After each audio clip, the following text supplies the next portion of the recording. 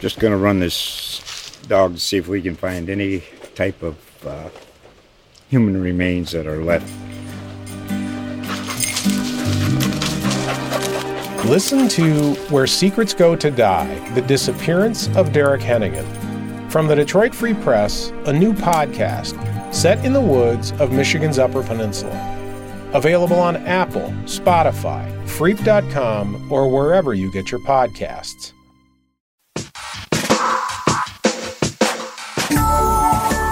The Other Side podcast's mission is to discuss important cultural and social issues relating to race, culture, gender, and equality.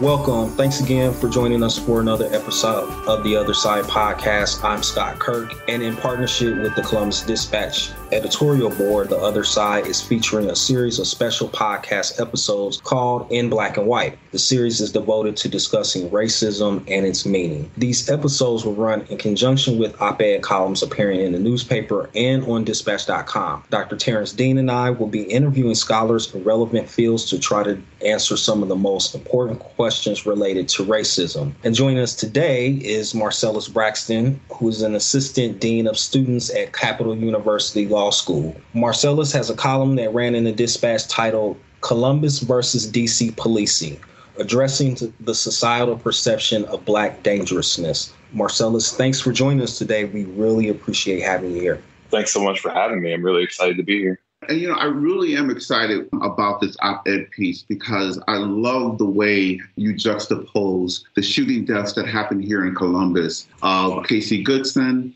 as well as Andre Hill, with that of the protests that happened most recently in Washington, D.C. But I love the way you illustrated how Black is seen autonomously with dangerousness and white with innocence. So I want you to please unpack that for us, but also more so, what inspired you? Was it because seeing those two stories happening simultaneously, or just they're happening in real time, or what other implications were at the helm of you coming to say, I get to get this to the Dispatch immediately? Yeah, I think that especially since May or June, a lot of people have been wanting to think about race, and they want to think about policing, and they want to think about how all these things go together.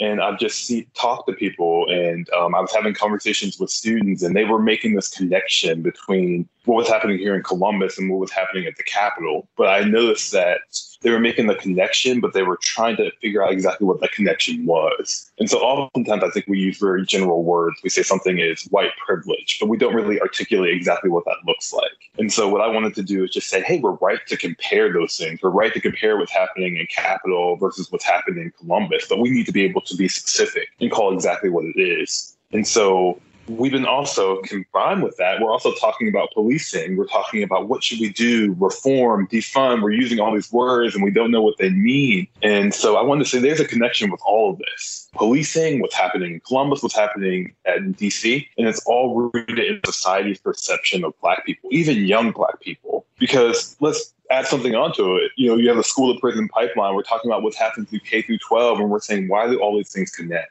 And so I wrote this column just because I wanted to show it's all related. The one thing we have to understand is all these things we're talking about, all these privileges we're talking about, they're all related. And it has to do with our perception of Blackness, which is what is happening. So everything we see in society is rooted in that, this perception of dangerousness that we put for Black people, and not just Black men.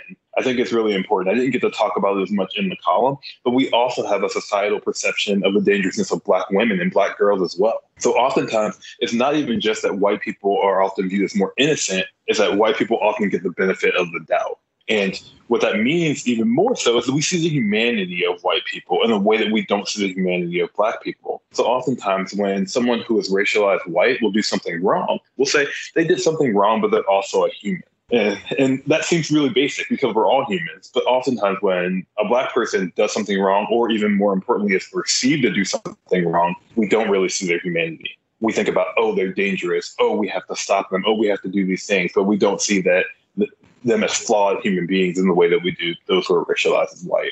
So that's kind of why I wanted to write about this, because I think we have to have a bigger conversation. I'm not saying we shouldn't talk about the police. We shouldn't talk about what's happening in DC, but all of it is rooted in our perception of blackness. And that's what we have to address overall if we're going to even solve any of these problems. Just going to run this dog to see if we can find any type of human remains that are left. Listen to Where Secrets Go to Die, The Disappearance of Derek Hennigan. From the Detroit Free Press, a new podcast set in the woods of Michigan's Upper Peninsula. Available on Apple, Spotify, Freep.com, or wherever you get your podcasts. You're absolutely right. I love the fact that you make these stark analysis, but also these stark distinctions between, Black persons being seen as dangerous. Where do you think that comes from? Because I think you give us some statistical data within your essay, but I wonder if you can tell the audience, why is it that Blackness is perceived as dangerous or as a threat, even when they are not doing anything? So we can give examples. We can talk about the young man in New York City with his dad and the white woman who attacks him because she felt that he had her cell phone, or when the black man is in Central Park walking and the white woman refuses to put her dog and says, "I'm going to call the police and say a black man is threatening me." We've already have these perceptions and elements of danger associated with Blackness. Can you unpack that for us? Yeah, and so I think we're going to have to go back hundreds of years, actually, in my opinion. So oftentimes we think about the origin of race, how did race come to be? And race is a construct, meaning it's made up, but it's still super important. And so we think about that. How do you differentiate someone who is white and someone who is Black? Oftentimes you have to create some separation between the two, and then add something on the enslavement of people. So think about our treatment of indigenous people in this country and also our treatment of Black people in this country. How can you justify treating someone poorly? You can either say, hey, they are less than we are, they're not human, or you can say they're dangerous. So you can look back at documents and go back hundreds of years, and you can talk about societies wanting this perception of dangerousness that happens. So oftentimes you can look at documents where there are white men saying, hey, we have to do this to indigenous populations or Black populations because they're dangerous and they can harm white women. And so you look back in the 16, 17, and 1800s and you see that kind of stuff. And then you see it happen. And we had nothing that was going to change it. The one thing we have to understand is that these perceptions started hundreds of years ago, but they still continue to this day.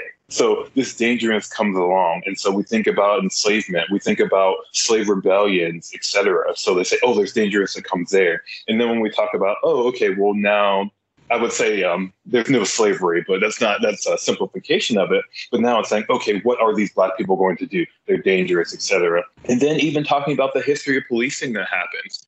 Oftentimes they say, okay, well, we need to, we have in the South, they say we have to keep these Black people in line. And in the North, they say we have to keep these Black people in line. And so all these things happen and people say, well, this is a long time ago. But things that happened a long time ago still influence what we think today because things pass down and pass down and pass down. So now we're in 2021 and we're still seeing it where we just perceive people as dangerous as well. I think these perceptions that we see that we just think, oh, well, I mentioned in the article that we see Black people and we see them as big people. I just think of Tamir Rice a lot. The 12-year-old in this state, this perception that influences it. A 12-year-old boy, we know that society views as different. So a 12-year-old boy might be looked at as 15 or 16 and big as opposed to a small little boy who doesn't pose this danger. So these are the things that are influencing and going back hundreds of years. I just wanted to ask, what do you think? Do you think with what happened on January 6th and the riots at the U.S. Capitol, and these images we see of white men and women destroying federal property, being violent, in essence trying to overthrow the government, do you think that will change this perception that it's primarily Black folks and Black protesters and Black Lives Matter and all of the sort of the usual targets for inciting violence or inciting white fear? Do you think that dynamic will change now that it's been so? Because I found that's what struck me watching those images, and I think it's been widely reported that a lot of the Black community, the first thing that a lot of Black folks thought was that we could never get away with that. And so now that's out there and it's no longer something that can just sort of be used to beat the Black community over the head, do you think that narrative will change? Or is it still going to be sort of this thing where, as you said before, white innocence is still projected, whereas Black violence is, let me rephrase that. White violence is diminished and Black violence is accentuated?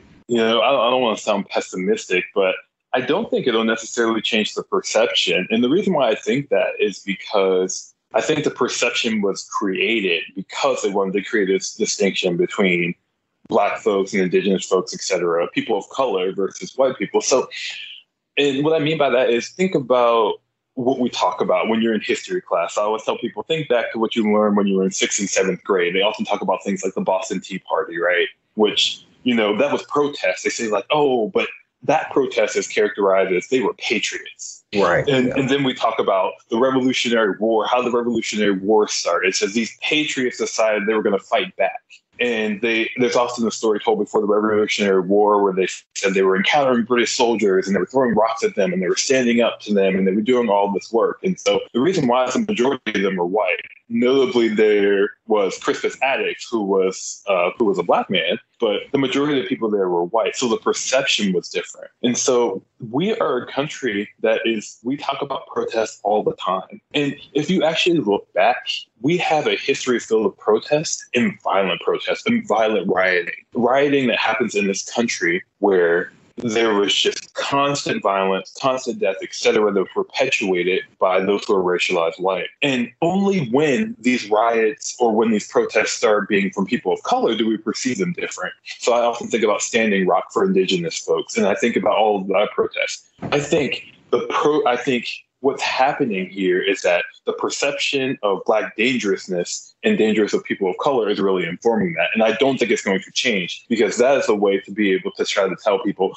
hey, look at this distinction. They're different. They're causing violence. So I don't see it changing right away. My hope would be that it change, but I think it's really, for some folks who have an agenda, they want to make it this way. They want to say when there are white protests, they are patriots. And when it's Black, Indigenous, and other people of color, they are rabble-rousers. They are causing issues. They are doing bad things. So I hope it changes, but I just don't see it changing at this moment. Gotcha. I love that you brought up those terms, patriot and American, because those were terms we kept hearing persistently as the white protesters and rioters, let's call them what they were really rioters, who stormed the Capitol. Because if you listen to them, they kept saying, where's my patriotic duty? I'm an American. And when you hear the language of Black Lives Matter, it's totally different. It's more like, I'm a human. See me as someone who's equal, who has access. So the languaging is pretty significantly different. But also how we in the media, particularly, I guess, make use of that language. And I think it plays a big part of what you're getting at when you keep talking about relating to Blackness as dangerous.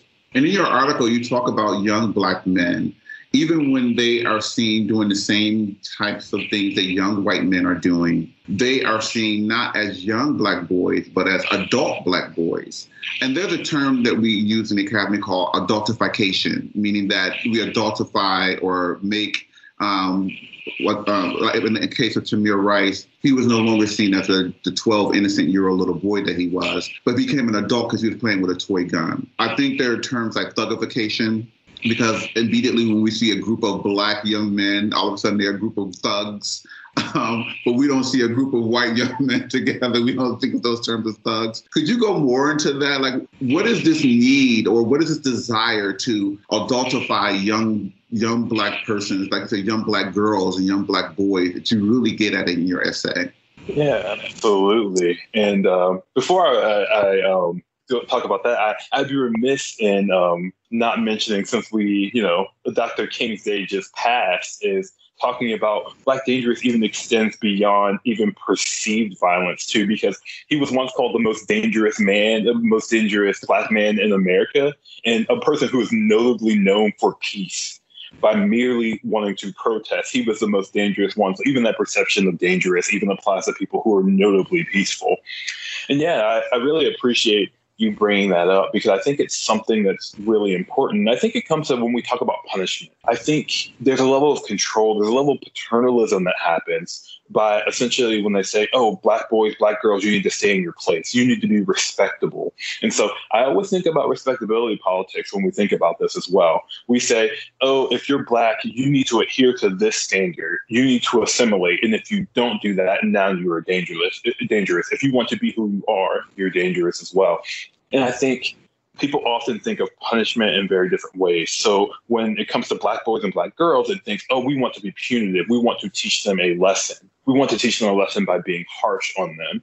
When it comes to white boys and girls, we say, we want to teach them a lesson that is not going to ruin their lives. Because this narrative often comes up. We don't often say this for a 13-year-old black boy who is, charged, or a 14-year-old black boy, or 15 or 16 who's charged as an adult who's in prison for 30 years for something. We don't say, oh, this might ruin their lives. But oftentimes for white boys and white girls, they're often viewed as, oh, this is just a blip on what's going to happen in their lives as well. And so I know Brian Stevenson often talks about how we shouldn't judge someone for the worst thing they've ever done. But for black boys and black girls, we will say, you've done something, so we're going to throw you away for the rest of your life. For white boys and white girls, we often don't. We say, we're not going to judge you based on that. So I often think of he wasn't a boy, but the Stanford swimmer, who he did not even go to prison. So he was convicted of sexual assault, did not even go to prison for, I don't even know if it was more than a year. I mean, because people and the judge even said, oh, we don't want to ruin your life. And so I think it just goes back to this notion of, we talk about policing a lot. And we often talk about policing from the construct of, oh, we have the police officers. But what happens is we like to police black boys and black girls from the time they're born. And so we have this societal policing that ends up happening to them. And we say, like, oh, if you step outside these boundaries, that's what's going to happen. So I think that's what we do. And we become afraid of them, too. We become afraid of them. And we teach society, be afraid of them. Because you mentioned the media. When all you're putting on TV is, look at this black boy and look at this black girl and look at the trouble they're causing, they're not redeemable in any way. So, of course, we have a segregated country in a lot of ways. So if what you're getting is from media and TV, et cetera, where all you're seeing is, oh, this black kid is dangerous, then that's what you're going to put when it manifests in your actual life. Now, this 12-year-old, 13-year-old boy who's in school, who is acting in a way that you don't think he should act, now we're going to say we need to punish him. We need to lock that person away. And that's what ends up happening. So I think that's often what we see in this country. So do you have any recommendations could you bring up the Community Review Board in your essay too, in regards to the way we look at how police will be charged or how the community will be involved in the process? Is there training that could be considered, or is that something that you want to offer? When we say, there people, like you said, we're throwing out the terms, defund the police, what that actually means. If we're defunding the police, could those funds or more money or some type of training be given toward the re-education of police officers when encountering persons of color so that they're not seen as dangerous or as a threat, and how to de-escalate as opposed to immediately think of, I need to pull out my gun and shoot or get my taser? Yeah, well, I think we have to have a really honest conversation about what policing does in this country and in our local community. Because you're right, people talk about reform and they talk about the fun, and they say, what can we actually do? And the first thing I think we have to do is we have to take away the potential for violence. And oftentimes, if you have people who are walking into a situation that have guns or something that can harm people, it increases the chance of there being harm. We just know that, whether it's a small percentage or a large percentage. And so I think if you walk into a situation and you have the potential for violence could potentially occur, especially with this perception. So we have to figure out a way to say, is it necessary? Because in other countries, if you notice, police often don't carry around guns. Having guns is something that is fairly unique. So I think we have to think about that as well.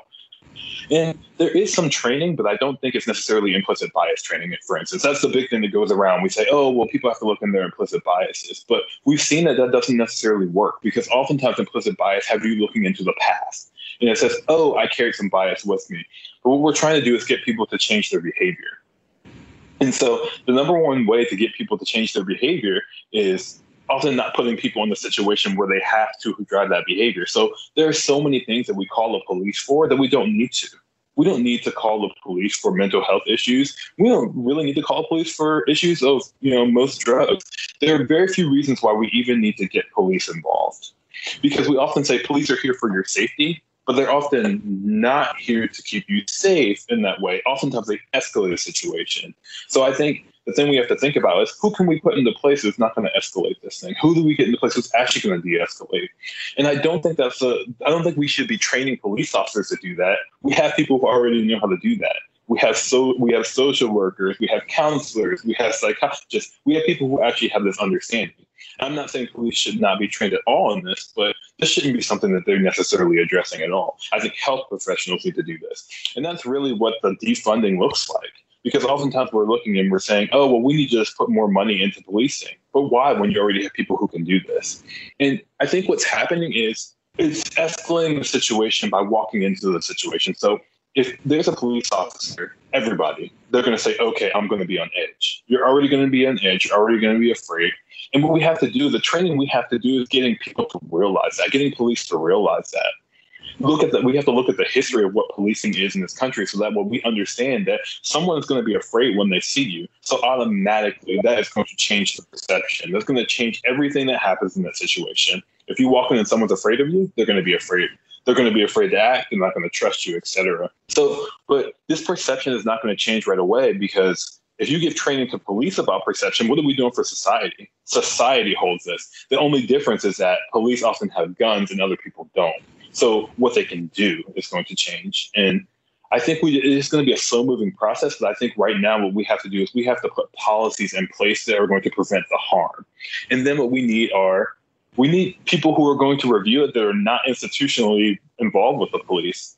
So you think about training, but you also need to have that adequate review about, are we doing the right thing? Because right now we say we have training in place, but then we have police who often review police. And so you're going to have a bias right there. So if you really want to institute change, you really want to institute training, what you need to do is have third parties who are going to say, we need to review your actions. We need to review what you're doing, and what you're doing is not correct. Here's what you should have done in the situation. And I want those reviews to be, oh, you did something small that's wrong, not you harmed someone, not you shot someone. It's you might have reacted a different way. That is something we can work with. But what we can't work with is people dying, people being harmed in the sake of trying to change. Because reform is just going to result in more people dying, and we have to change that. Really great. I think when you brought up something that you were talking, it made me think of Newark, New Jersey, and the mayor there. Why am I drawing a blank on his name right now? But it will come to me. But in Newark, in Newark, New Jersey, they had 0 police shootings happening, which is a primarily African-American community. But they had 0 police shootings of African Americans because they have been trained to de-escalate problems as to escalate the problems. So we want to commend the mayor there. Amir Baraka is his name. I knew it would come to me. So I wonder if we can take some of those cues, the things that you're talking about.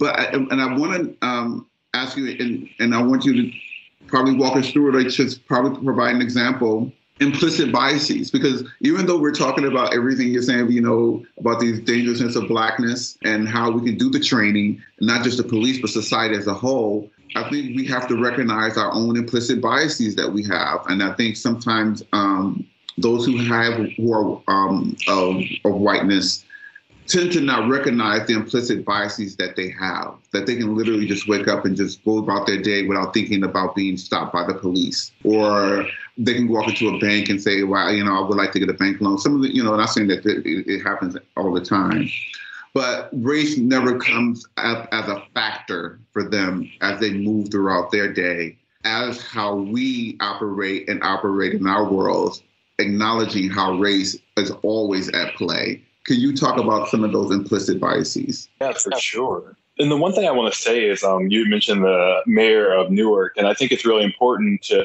say that is the minimum expectation, to not kill other people.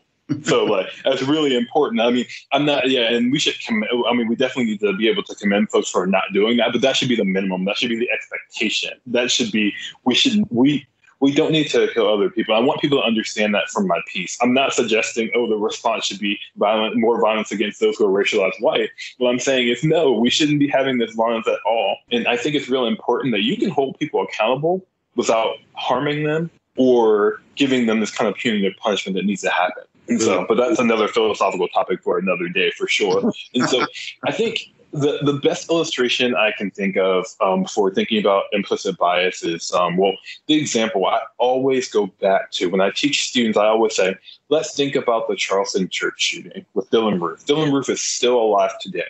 And oftentimes I say, that is the perfect illustration of bias here, because they saw the humanity in Dylan Roof, a person who murdered people, who admittedly murdered. There was no doubt about it, but he was still seen as less threatening. And so, but they still saw him as human. So there's a story that came out that said, like, oh, they took him to Burger King because they still thought this is a human who is deserving of, food and water and to be treated humanely. And I think that's super important. And that's always the example I go about these biases. We often see that people go and arrest murderers that are white, or people who shot people, or people who have guns right on them. And so, and I think we always have to think about those biases too. You can't possibly, you can look at Tamir Rice and you look at Dylan Roof. Tamir Rice had a toy gun and a 12-year-old boy. Dylan Roof was an adult who murdered people, who we knew about it, who was definitely a threat. And we look at those biases that happen. And I think we have to make those one-to-one comparisons and say, even going back to the Capitol, if you can walk in there and see people who are literally breaking the law, who are rioting, who are causing destruction, and you didn't kill them, then why are you killing anyone? Those are the biases we have to do. And we have to ask these questions. We need to have active questions. We need to say, what is the difference here? And why are you not doing that? It was smart not to necessarily kill anyone. You're not trying to advocate for that. But those are the things we have to examine. And I think when we're thinking about biases, we often tell people, oh, just reflect about it. But no, we need people to actively talk about why they are killing someone, why they might be shooting someone, why they would think about shooting someone as opposed to doing that. And I think there's something about humanizing someone. So even if you look at articles, you see people are talking about, oh, well, let's think about the people who stormed the Capitol. Let's think about what they were going through. Let's think about their mental health, all these things. We see article after article after article. And when we're thinking about biases, where are those articles about all the Black men and women we put in prison? Where are those articles about what they've gone through as children, the trauma they face by being Black, by their experiences, by their family, by the way the world treats them? And so what I think we have to do is not only think about our biases, but think about how can we humanize every single person who we see? Because if a police officer, your job is to, in theory, protect the community. And so if you're not looking to humanize every single person who's in your community, whether they've done something really wrong or whether they've done nothing wrong at all, then you're not really able to do your job. So I think going along with bias, it has to be this humanization that happens for everyone. And to know that if you choose to harm someone, you're choosing to harm a human being who is something inherently in themselves, but also they have a family. They might have kids. They have a mother. They might have a father. They have people who care about them and they care about other people. And whenever they go to pull that gun, they have to be able to think about that. So I think that's really important. Marcellus, I wanted to ask you quickly, do you think that this fear of Black bodies is a consequence of lack of knowledge or experience, or is it more a necessary construct to keep in place, the white power structure?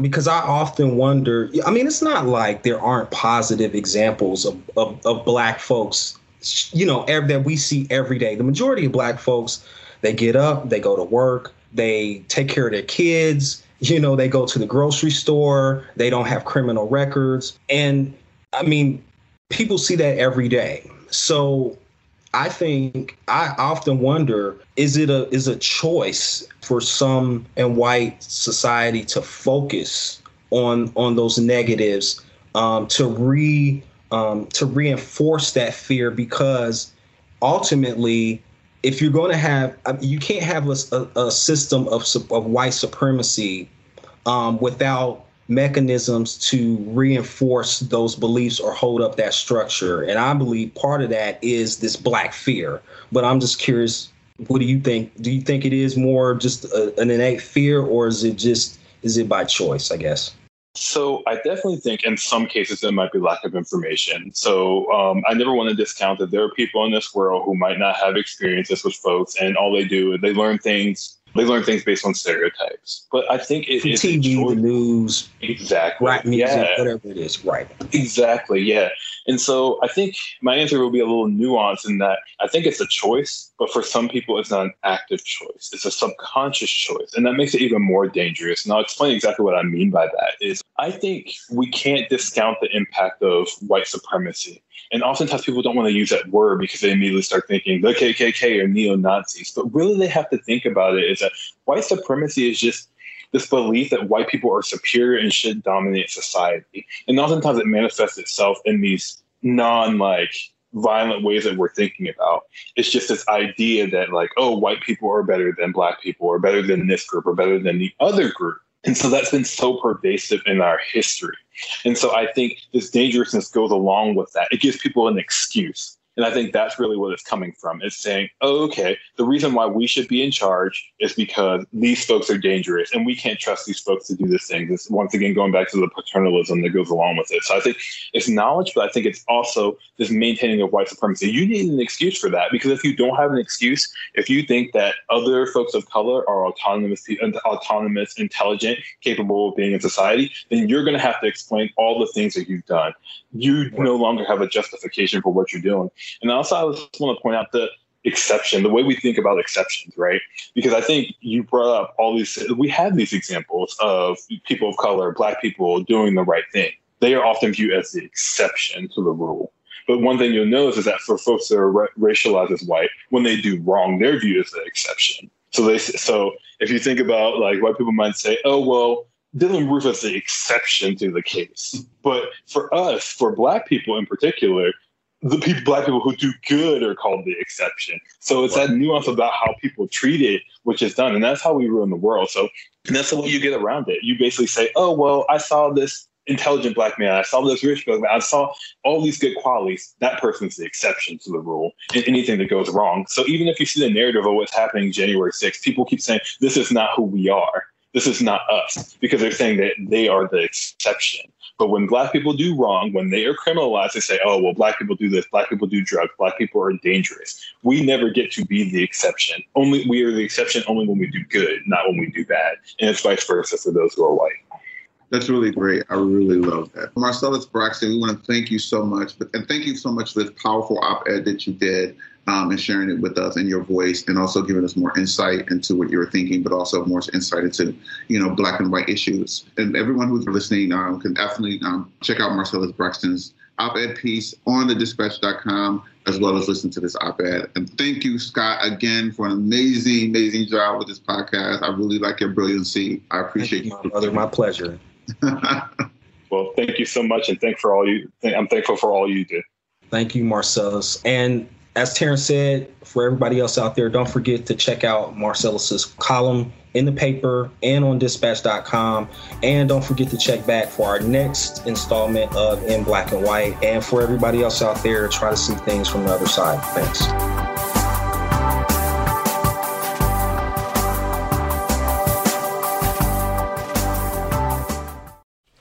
Just going to run this dog to see if we can find any type of human remains that are left.